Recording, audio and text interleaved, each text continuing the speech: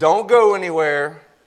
And next week, you need to be here. If I forget to say that later, I need you to be here next week. And tell all your buddies if you have any. Some of y'all probably... No, I'm just kidding. Now, y'all all got a bunch of friends, I'm sure. But listen, y'all got to be here next week. The Lord is doing some really cool stuff. All right, so let's move along. Last week we heard a powerful word on the message of what it looks like to ask the Lord to lead us by our faith.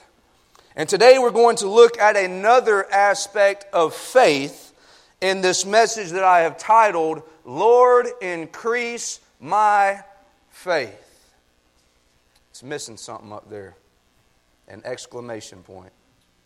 I'm going to get him later, don't worry. I got him now, okay, that'll be the end of it. But listen, I want you to know, I got to tell you, there is an exclamation point, and there's a reason why I want you to know that. Lord, increase my faith, exclamation point. That exclamation point is my friend. I want you to know about him. We're close buddies. We go way back, amen? That sounds crazy, don't it? Anyway, I'm really excited to share this word, so we're going to jump into the text found in Luke chapter 17, and we're going to read verses 1. Yeah. Y'all give him a hand. Yes. Hallelujah. You see, you call somebody out and they no, I'm just kidding. Bobby is my hero. Bobby is my hero. Oh, I'm missing something. I'm missing something, y'all. I got to put this up here because y'all know I'm forgetful. Don't let me forget, y'all. All right? Y'all going to let me forget? All right, don't do that. All right, moving along. Luke chapter 17. We're going to read verses 1 through 10. Then said he unto the disciples, It is impossible, but that offenses should come. But woe unto him through whom they come. It were better for him that a millstone were hanged about his neck, and he cast into the sea, than that he should offend one of these little ones. Take heed to yourselves. If thy brother trespass against thee, rebuke him. And if he repent, forgive him. And if he trespass against thee 7 times in one day, and 7 times in a day turn again to thee, saying, I repent, thou shalt forgive him. Somebody ought to underline, thou shalt. And I want somebody in the house to say with me, thou shalt. Man, y'all doing good this morning. Verse 5 says, And the apostles said unto the Lord, Increase our faith. And the Lord said, If ye had faith as a grain of mustard seed, ye might say unto this sycamore tree, Be thou plucked up by the root, and be thou planted in the sea, and it should obey you. But which of you, having a servant plowing or feeding cattle, will say unto him, By and by, when he is come from the field, Go and sit down to meat? And will not rather say unto him, Make ready wherewith I may sup, and gird thyself and serve me, till I have eaten and drunken, and afterward thou shalt eat and drink. Doth he thank that servant because he did the things that were commanded him? I love that word. Trow. T-R-O-W. You know what that means? Suppose. I think. I suppose not. In my best English accent. So likewise in verse 10, Ye, when ye shall have done all those things which are commanded you, say, We are unprofitable servants. We have done that which was our duty to do. Let's pray. Heavenly Father, I'm coming to you right now. We just heard a lot of information. And we couldn't cover it in the next 2 hours that we'll be here, nor really in 1,000 lifetimes to the innermost depths of its being. So, Father, I'm asking you right now to bring your anointing forth, Lord, that it would be so powerful in this room. Fill our hearts and minds with the spirit of your living word in this place. Lord, let not one of us remain unchanged or unmoved in our spirits this morning. We love you, we praise you, we lift you up in Jesus' name. Amen. Now, in these first 10 verses here in Luke 17, there's a lot going on. Amen. There's basically 4 different sayings that's going on. But most scholars would try to convince us that you were to separate each one of these 4 sections into 4 totally different and unrelated sections. But I don't quite see how or really why one would see it that way when there is such an obvious connection between these 4 statements. Verses 1 and 2 are talking about the reality of stumbling or falling, or in plainer words, messing up in our Christian walk. Let me ask this question. Has anyone here ever messed up in your Christian walk? I don't think I see any perfect people except those maybe, the perfection that comes from being covered by the blood of Jesus Christ. But perfect in action I trow not. Amen? Hallelujah. Y'all know what that means now. Now we can use it. I'm going to use it every week. In fact, Jesus uses a very strong presentation of this idea here by his use of the word impossible.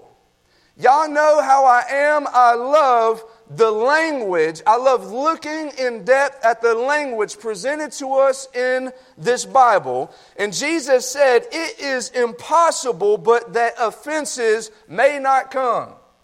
No, offenses will come. If you look up the word offense, you will find one of its definitions is a cause of stumbling. So what Jesus is saying is that it's not a matter of if these periods of falling short will come, but rather it is a matter of when they will come. Can I get a witness? But in that same sentence, Jesus gives a very clear and direct warning against a specific way by which if they do happen to come, you better not be the cause of it. And honestly, you better not even have a part to do with any of it. Now, you know how it was important for me just a moment ago for y'all to see my exclamation point up there, and my brother Bobby hooked me up. Now, I want you to look at the end of verse 1 in Luke chapter 17, and what do you see at the end of this sentence? I don't know about in your Bible, but I can only say in my Bible there is an exclamation point. And now I'm not sure of the accuracy of this information, but I personally did not have the time to go through the entire Bible and count every exclamation point that is in the Bible. So I went to Google and I said, hey Google, how many exclamation points are in the Bible? Y'all want to know how many? I really don't know because I couldn't come up with a satisfactory answer. So here's what I'm going to need some of y'all retired folks to do is instead of playing some crossword and word search puzzles this week, I need you... No, I'm just kidding. But for real though, regardless in the whole grand scheme of all of the hundreds of thousands of words in the Bible and all the thousands of sentences, there's not a whole lot of exclamation points in the Bible. Amen? Now, there are quite a few. But in the grand scheme of all of the information there's not a whole ton of exclamation points. So when I see one, it really stands out to me and causes me to pay special attention. Now, here is a side note, a little teaching and learning for you. All right? Now, I understand for some of y'all Bible scholars who's sitting there saying, well, in the original Greek and Hebrew, there was no such thing as an exclamation point, nor was there even a question mark. And I understand that. But if you're anything like me, and you believe that God is smart enough and God is powerful enough to succeed in His promise to preserve His word for future generations, if you're anything like me, then you will also believe that this here English Bible, translated into English from the original language, is just as inspired as the originals were. Amen. Now, there will be some to convince you that that is just not the case. But the original manuscripts do not exist.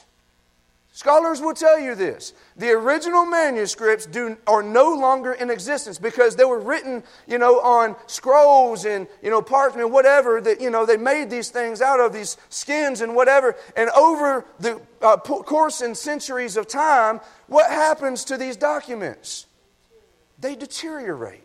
So the original manuscripts no longer exist, and you will have some people who will try to convince you that since they no longer exist, there is no such thing as an inspired copy of the Word of God left here on the earth. Which is in direct contradiction to what the Bible says to us over and over again, that heaven and earth shall pass away, but my word, the word of the Lord, will remain and endure forever. Hallelujah. I'm about to pass out up in this place. Preaching like a true Baptist.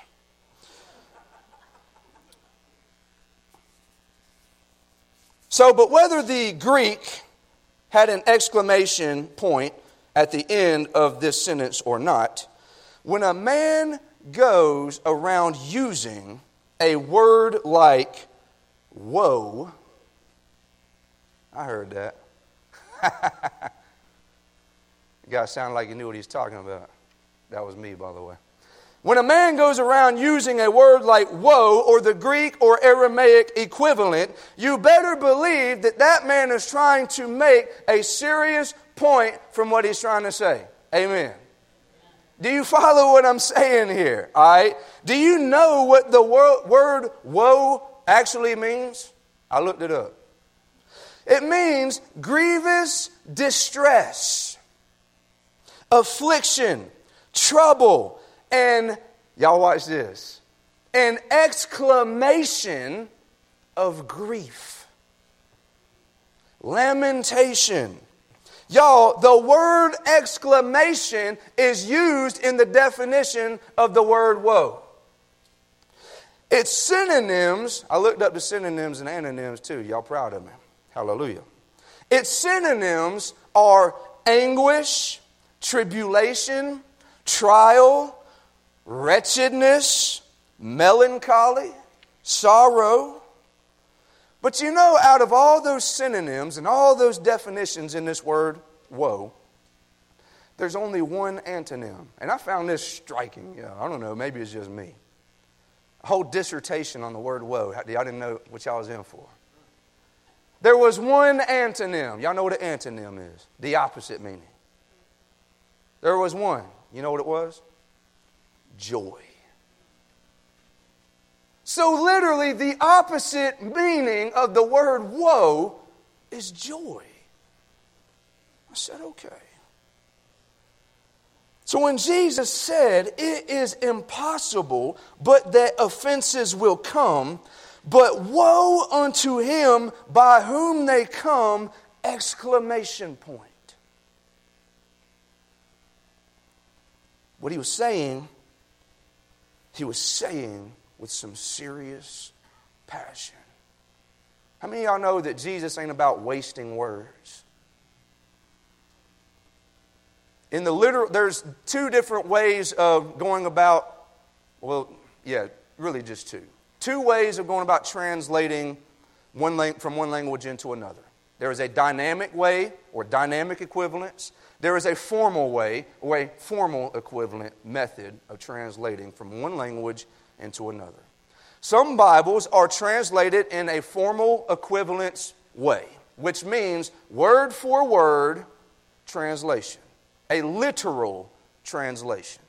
So in other words, they take the original manuscript in their hand and they begin to translate the words from that manuscript into the language they're trying to translate it into, and make it say exactly what it said in the original, no matter if it kind of was a little weird in how it said. That's why the King James, when you read it, sometimes you got to double look at it, because sometimes it's written in a way that you're like, hold on, man, let me read that a couple more times.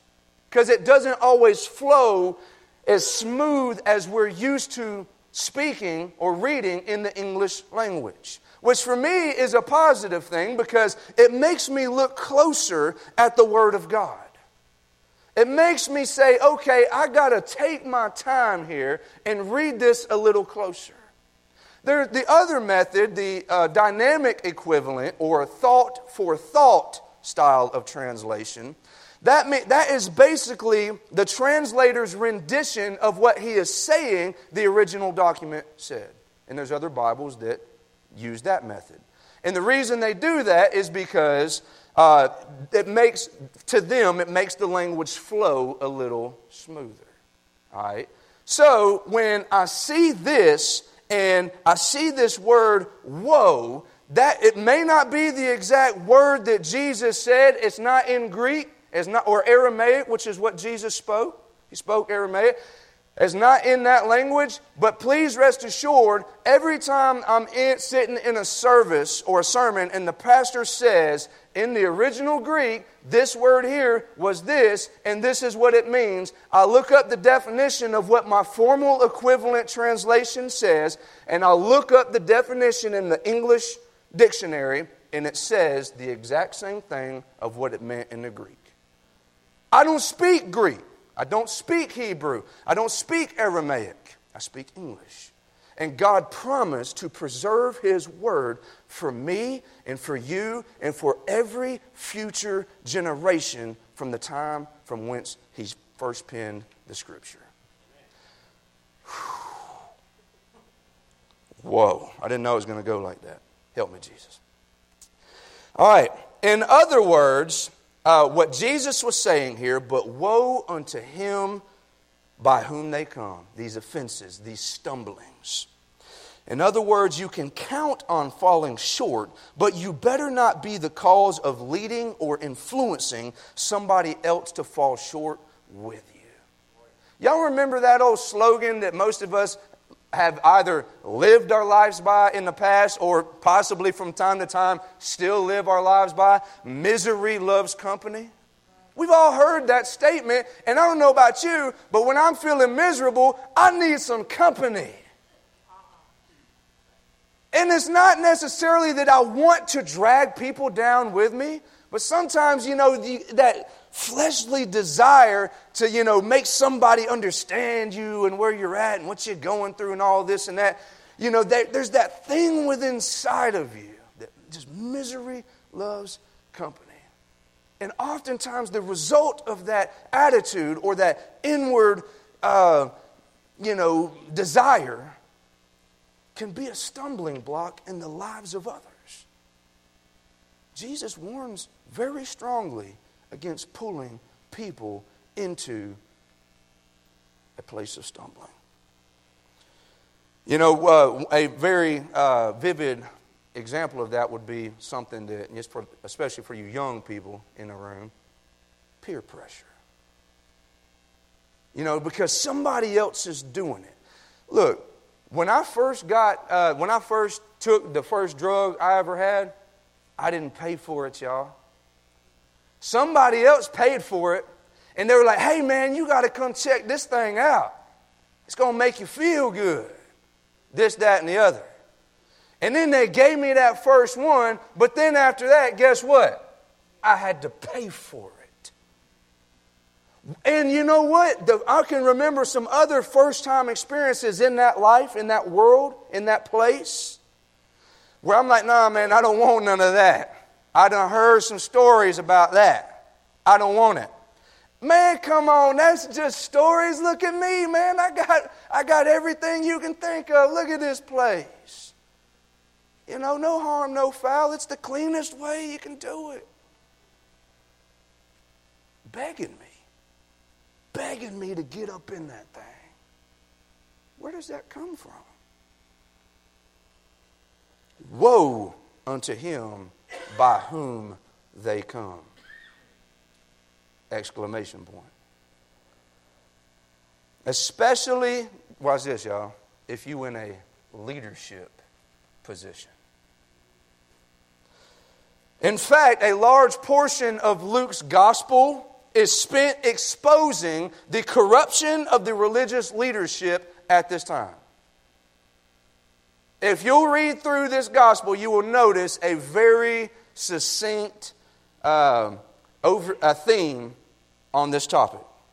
In fact, nearly a third of chapter 9 is Jesus rebuking the religious leaders from nearly every sect and position.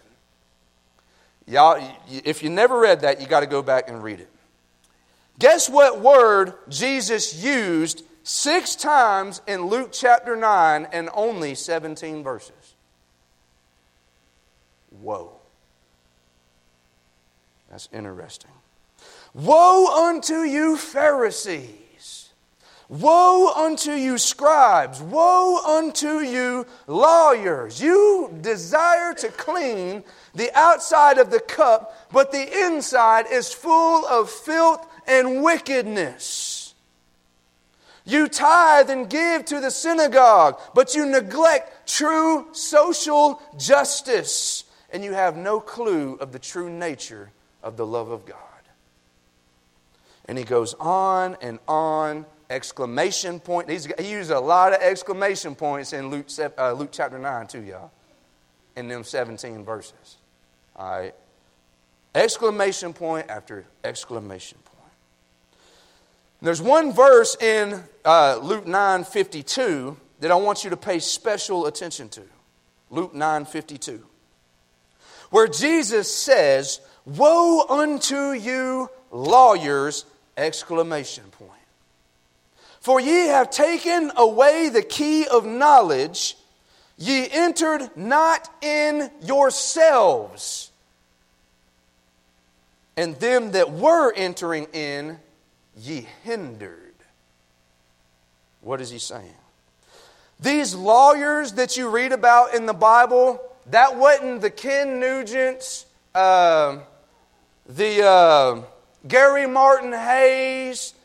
I don't know if I'm the only one that's ever noticed this, but man, I can't go down the interstate in South Georgia or Alabama or North Carolina without seeing this dude named Alex something rather another, Sushanaharana, I don't know. It's some last name. Buddy drives a truck. He's on the road. He knows what I'm talking about. This dude has to spend millions in advertising every year, y'all. He's got in one place on the interstate, he's got 10 billboards, I bet you, in a row. I mean, I'm like, that's not the and if you get hit by Bobby's truck, you call that guy.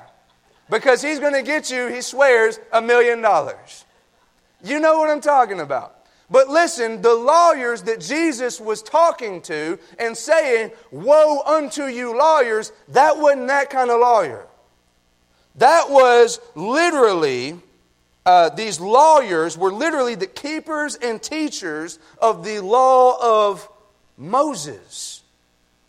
They were pretty much the same thing as a scribe.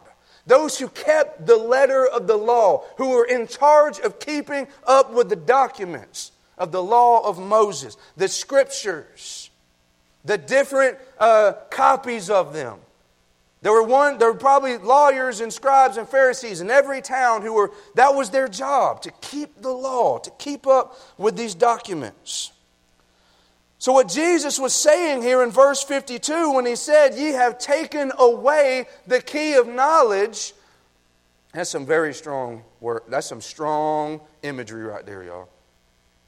Woe to you, lawyers. You have taken away the key of knowledge. What Jesus was saying was that you know the letters of the law. You know what it says in black and white. You know that thou shalt not commit murder. You know thou shalt not commit adultery. You clean and wash the outside of your cup and your hands, and you do all of these things, and you could recite it front to back. You can see when your neighbor's not doing it and upholding the law. You can do all that stuff, but in all that, you have taken away the key of knowledge. You have knowledge, but you don't have the key to unlocking what that knowledge really means.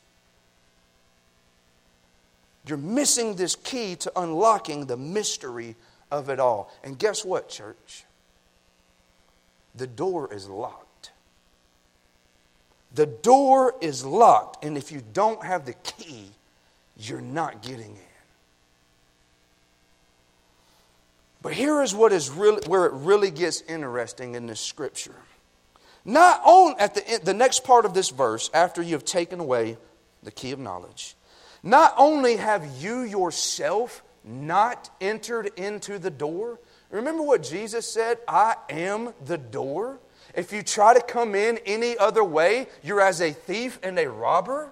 And what happens when a robber tries to enter in through your window in Gwinnett County? Most people have something waiting on the other side of the window for thieves and robbers. Because if you're not coming to the front door, you are not welcome. Something is amiss. Something is off. Something is wrong. We know that instinctively. So not only have you yourself not entered into the door, you keepers of the law, it seems as if you should have by now, but not only have you yourself not entered in, you are hindering those who truly desire to enter. That's what the scripture says in 9:52. Woe unto you, lawyers. Woe unto you who cause others to stumble. You teach all the letters of the law, but you took away the key. It were better for him that a millstone were hanged about his neck, and he cast into the sea, than that he should offend one of these little ones. Now, please don't get confused by this terminology here, all you little ones. Well, because Jesus uses that term in another place, don't prevent the children, the little ones, from coming to me. But please understand, in this context, in our Father's eyes, we are all little ones. We are all God's children, those who have answered the call by His name. Church, He is, let me put that emphasis in a different place. He is the key. Jesus is the key to the door that we must enter in where our Heavenly Father awaits. You all know what a millstone is. It's this giant, heavy stone that's used to grind grain and whatever else they use to make into flour or meal or whatever. It wasn't a little thing. It wasn't a light thing. It was something heavy that could crush those grains, those stalks, into dust, into meal, into basically a powder.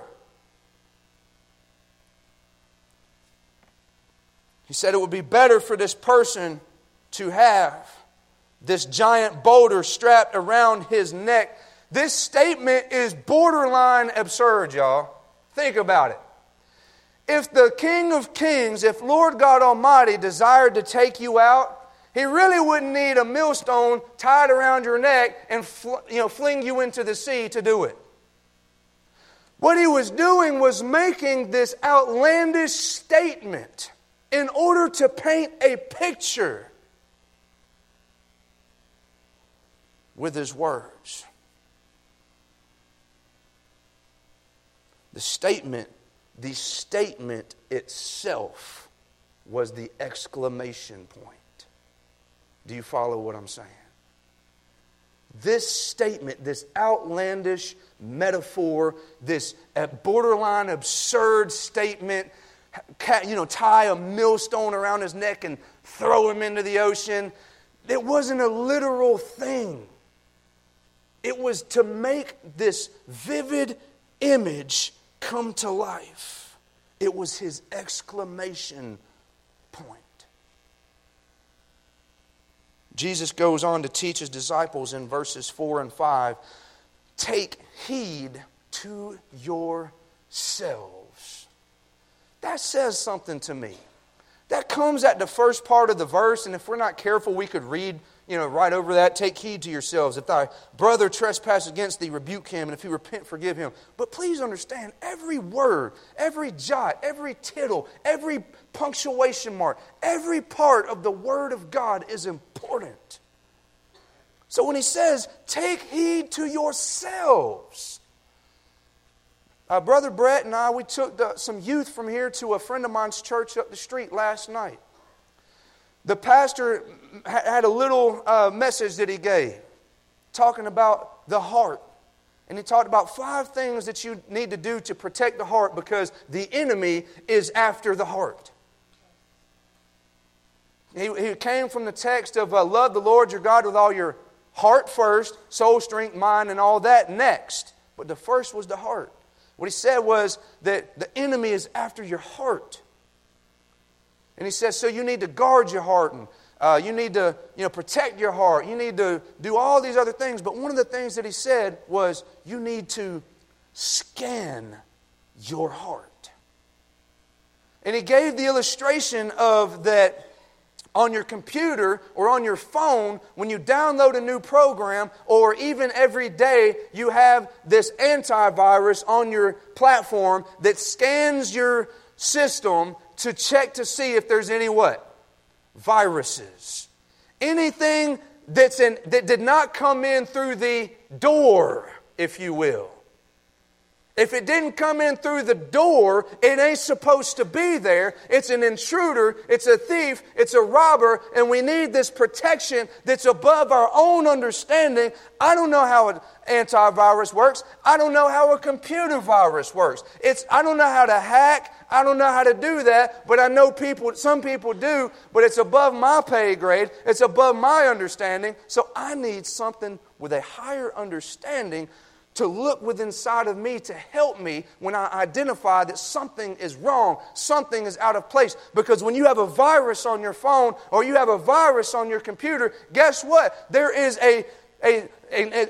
something is happening that's slowing it down, and you're like, man, what's wrong with my computer? What's wrong with my cell phone? It's not running the way that it used to. It's all slow. I try to click on this. It don't work. We recognize something is wrong, and when we recognize that, the antivirus, that thing that's higher than ourselves, our own understanding, helps you to get rid of it. You follow what I'm saying? So take heed to yourselves. Scan yourself. Look at yourself. If thy brother trespass against thee, rebuke him.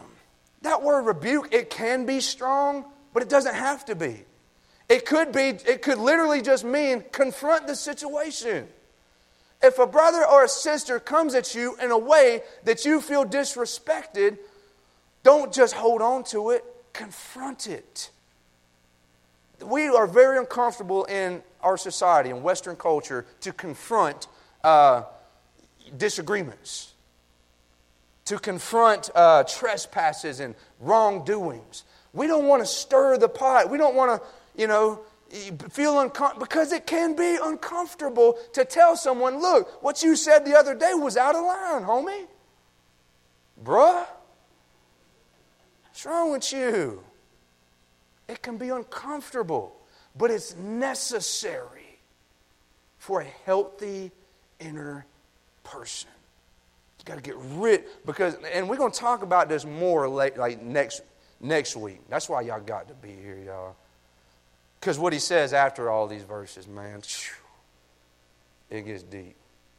I wish we could make it tonight, but whatever. So look. If thy brother trespass against thee, rebuke him, and if he repent, forgive him. Verse 4, and if he trespass against thee 7 times in a day, and 7 times in a day turn again to thee, saying, I repent, thou shalt forgive him. Speaking directly to Jesus' disciples, to his disciples, Jesus paints another outlandish, metaphorical picture. He takes it beyond just the typical trespass or disagreement or disgruntledness between individuals, which very rarely is 7 in one day. Would you agree with that? That is another outlandish, that's another piece of vivid imagery Jesus uses to paint a picture, to grasp our attention, to show us some of the depths of the truth of what it means to have character from Almighty God. If a brother chumps you off 7 times in a day, but comes and asks you to forgive him 7 times, thou shalt forgive him. That's crazy though, right? When you think about it. Man, after 1 time, I'm not so sure. Twice, I'm getting closer to being very unsure. 3 times, it's done. You know what I'm saying? In the natural, I'm not going to keep forgiving you over and over again in my natural.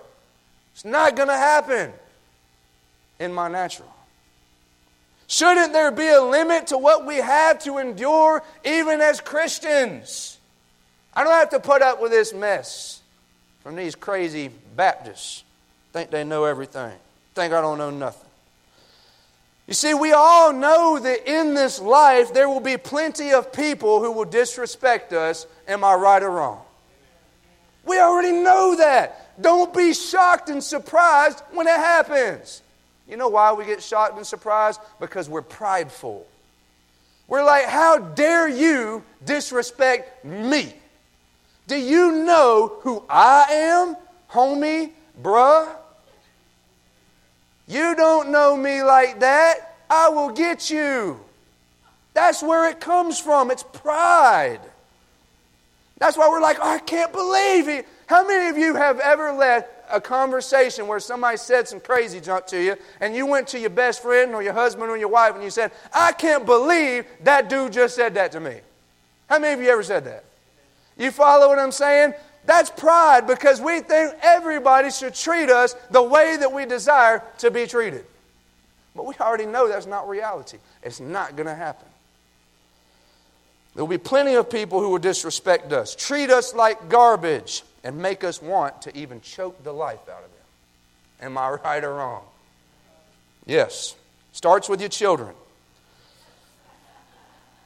But that's another picture right there. If your child trespasses against you, and then 20 times, they really might do it 7 times. In fact, 70.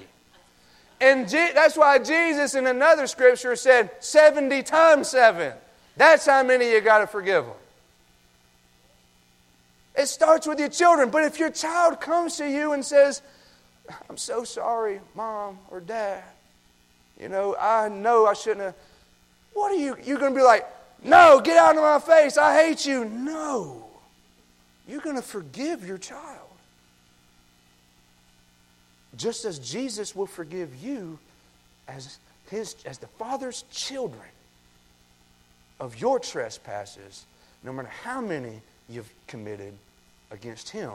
When you come to Him and you ask Him for forgiveness, guess what? He's already paid for it. The price has already been paid. Getting deep. But as a follower of Christ, we are required to forgive others. Honestly, this number 7 is not an actual limit. Please understand. Even if they trespass and repent 100 times in a day, as a follower of Christ, we must still forgive them. It goes back to, as I was praying during the tithing, I never thought about that verse the way that I just thought about it.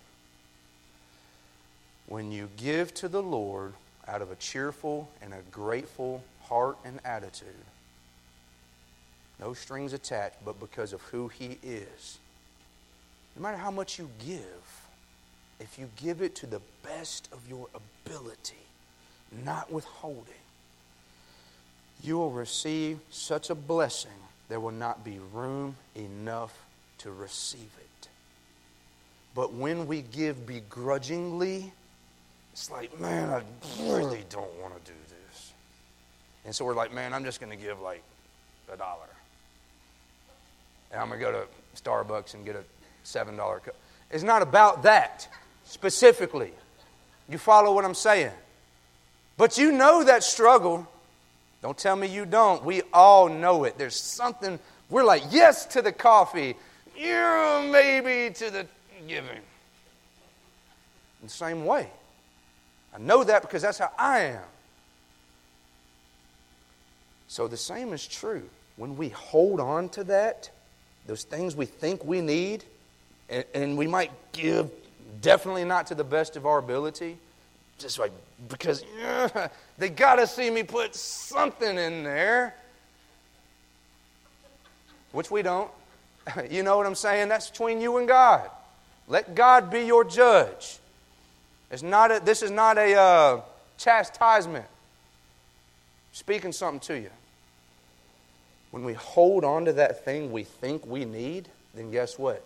Literally, there's not enough room to receive it. Because it's His blessings, to receive His blessing. That He wants to pour in us to the degree to where it's running over. When we open ourselves up to receive it. But when we close ourselves off to it, we're just getting that little, the scraps, if you will.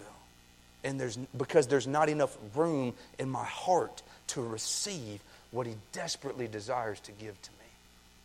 That's good right there, y'all. Somebody should have wrote that down.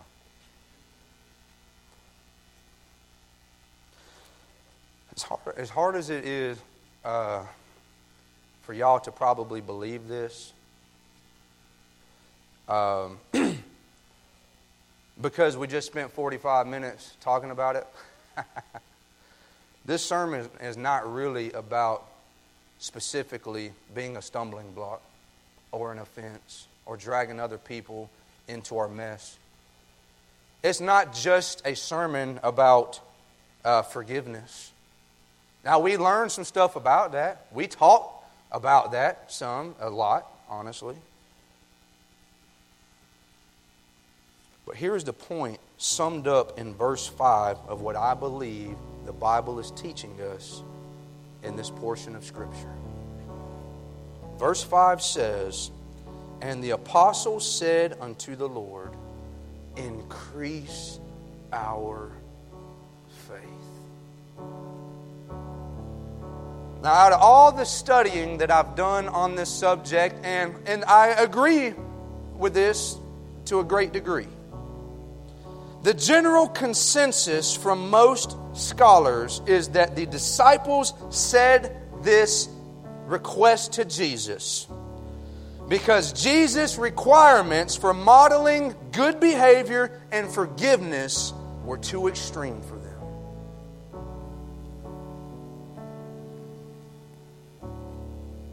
But there's another thing to possibly consider in this message. Is it not feasible that after hearing Jesus' teachings on these matters, along with the fact that His disciples knew how far they fell short in respect to the commandments and ordinances and characteristics of being a child of the Most High God, they knew in their heart how far they fell short of the mark, that they truly wanted to strive to this level of spiritual revelation.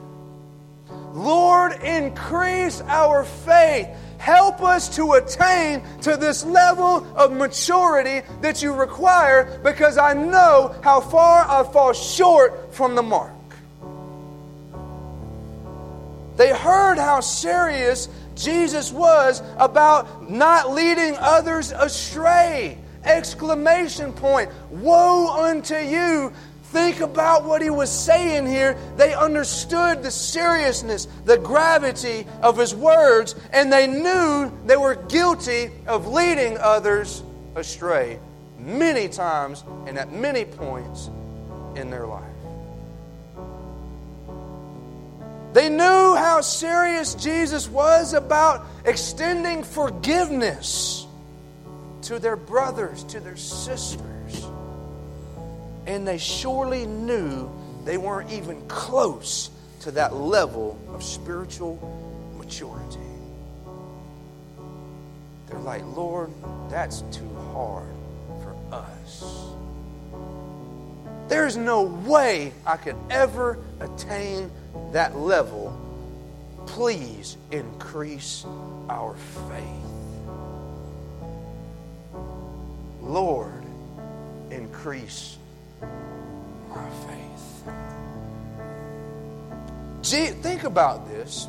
Jesus' whole motivation for spending all this time that he spent with these people, day after day, week after week, month after month, year after year, why did he spend this time with them? Why was he doing all this teaching and modeling and giving example? Because he was trying to equip his people, his disciples, his followers to be able to walk in the calling that was placed over their life as a child of God.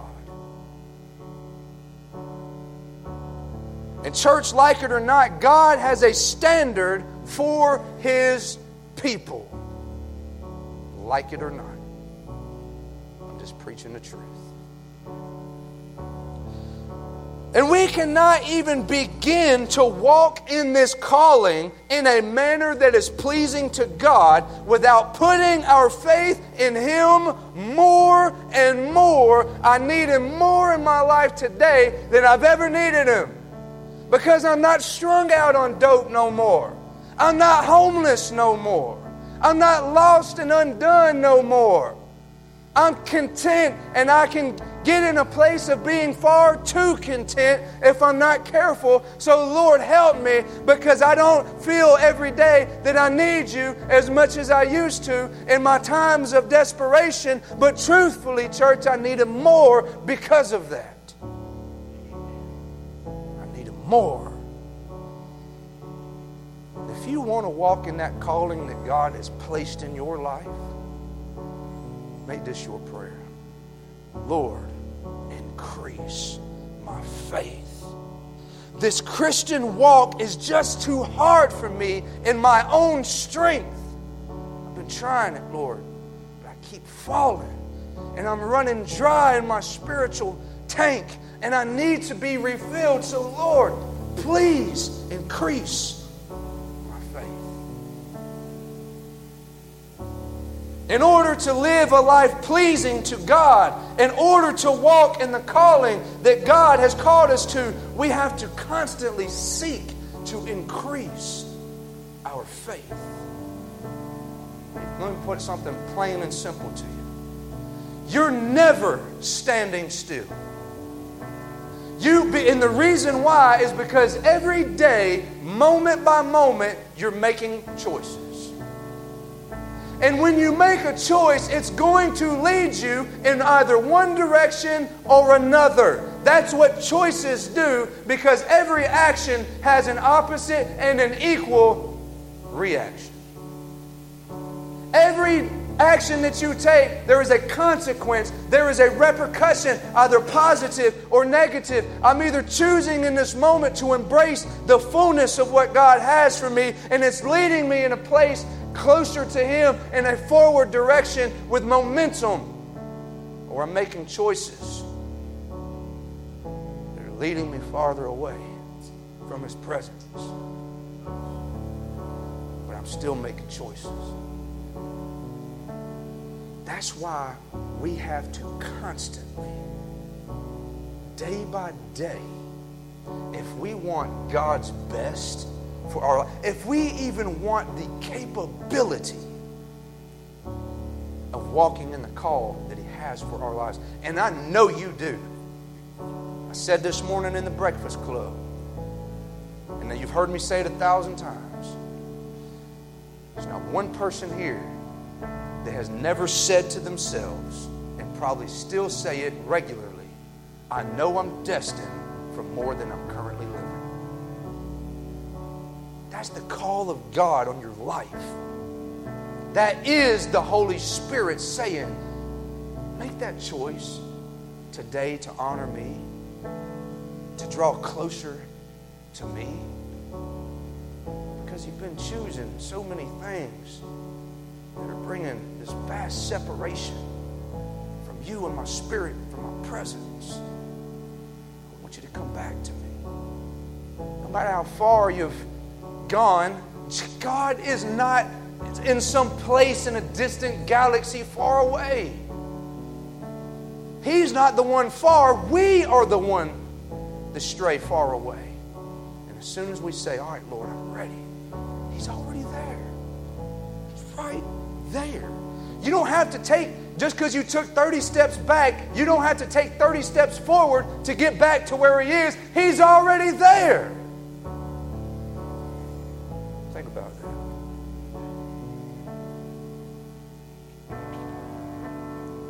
Next week, we're going to take a closer look at the following verses about the faith as a grain of mustard seed, the possibilities that are available to the Christian, to the child of God, when they say, Lord, increase my faith. Let's pray. Father, coming to you right now. Holy smokes. Your presence is strong right now. So strong. We need you, Lord. I'd give an invitation, but I believe everybody would need to respond. Whether they did or not, they would know. So right now, Father, rather than the formality, make this prayer. Heavenly Father, I pray right now, as you're piercing the innermost parts of our hearts, of our beings, that Lord, you would do in us what we cannot and will not ever be able to do in our own strength. Increase our faith, Father. This Christian walk is just too hard for me in my own strength. But you're not asking me to do it in my own strength. Because the same power that raised Jesus from the dead is the same power that is available to me and to all of the people that have placed their faith in you and call you Lord. It's the same power. It's your strength, Heavenly Father. Help us. In Jesus' name. Amen. I gotta say something to you real quick. Go ahead and keep that rolling. Sunday, we are going to kick off our first annual Light of the World revival at Lucerne Baptist Church. I asked, there was some discrepancy about the dates there for a while. Won't get back into that.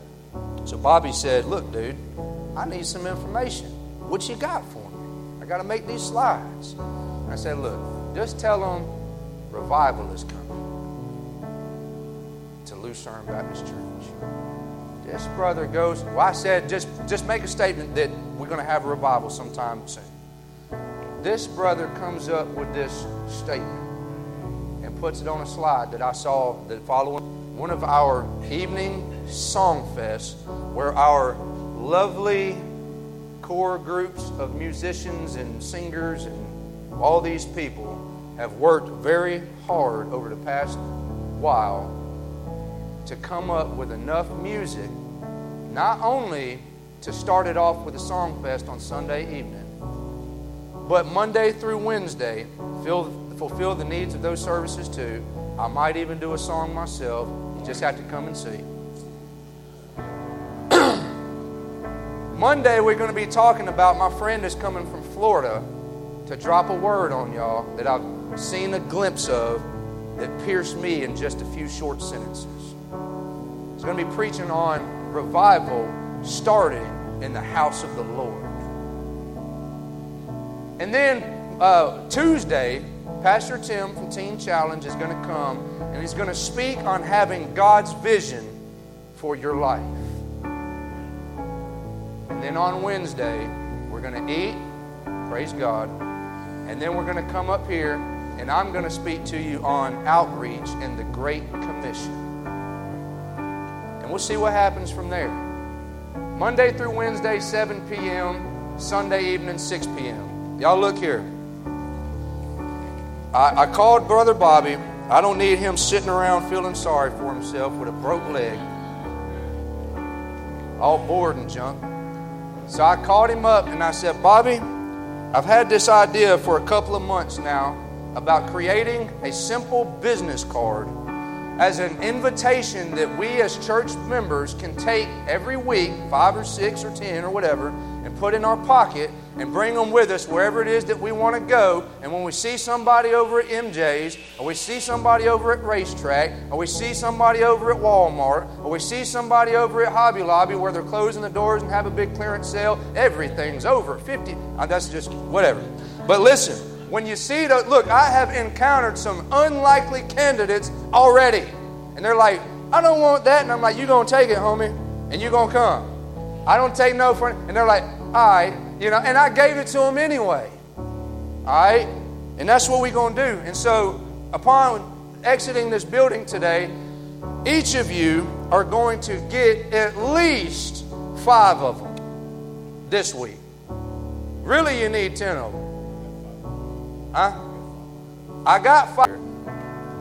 Yeah, I guess we're going to just kind of dismiss with a word of prayer. If you know, song. Okay, we'll close in a song, and then we'll.